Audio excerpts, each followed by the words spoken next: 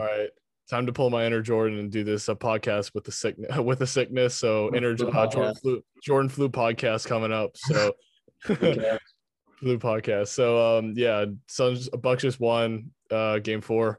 Series set up 2-2. I mean, I just wanted to say something real quick. This game was just really, I mean, the Suns seemed like they had it the whole game. They had a lead up by 8 at one point, a couple points in the game, and then they just blew it. They were up by 9 in the fourth quarter. Yeah, they're up by 9 and even 9, and then they blew it both times. Yeah. Like they had lead in the 8th in the second quarter, and then in the fourth quarter they're up by 9. So dumb. That's stupid. Yeah, it was pretty weird. I think like Chris Paul definitely had like a uncharacteristically bad game. He had more turnovers than he usually does. He only had 10 points.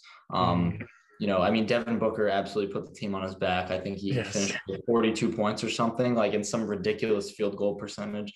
So he had a great game. But and I mean the refs I don't want to say that the refs necessarily lost Phoenix the game, but they definitely made some whack calls. They made some whack ass calls. There's no doubt about that.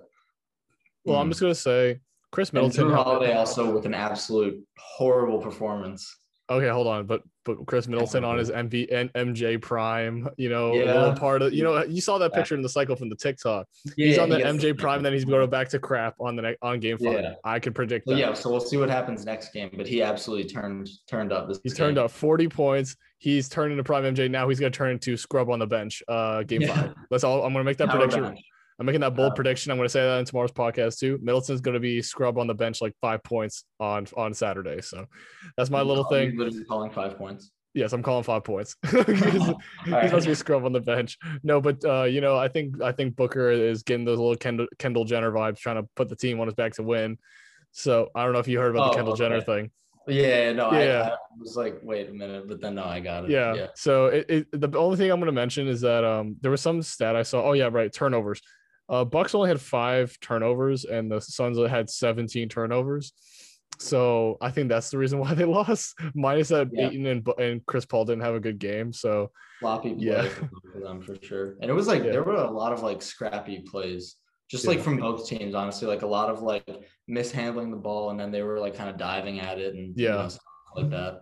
My last thing I'm going to comment, like this is going to be real quick. We can go more in depth tomorrow in the full podcast, but my last thing is that Budenholzer actually made an adjustment. So he went like full, like shrink the floor and like basically cover the paint in the first half, which is like basically everyone just back off the perimeter guys. And then second like half, he played aggressive man-to-man coverage.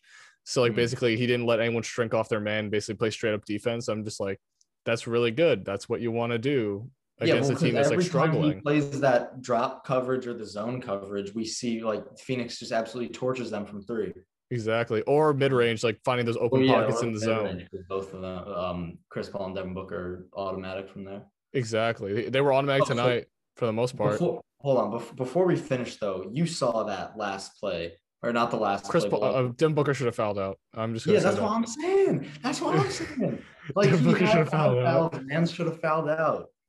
Not to mention, actually, never mind. I thought PJ Tucker should have fouled out, but it's iffy calls.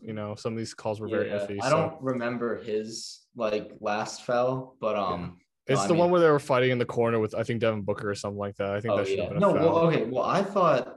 I mean, honestly, if we keep talking about this, we can make this like a 20-minute episode just talking about the refs' goofy ass calls this game. Yeah, exactly.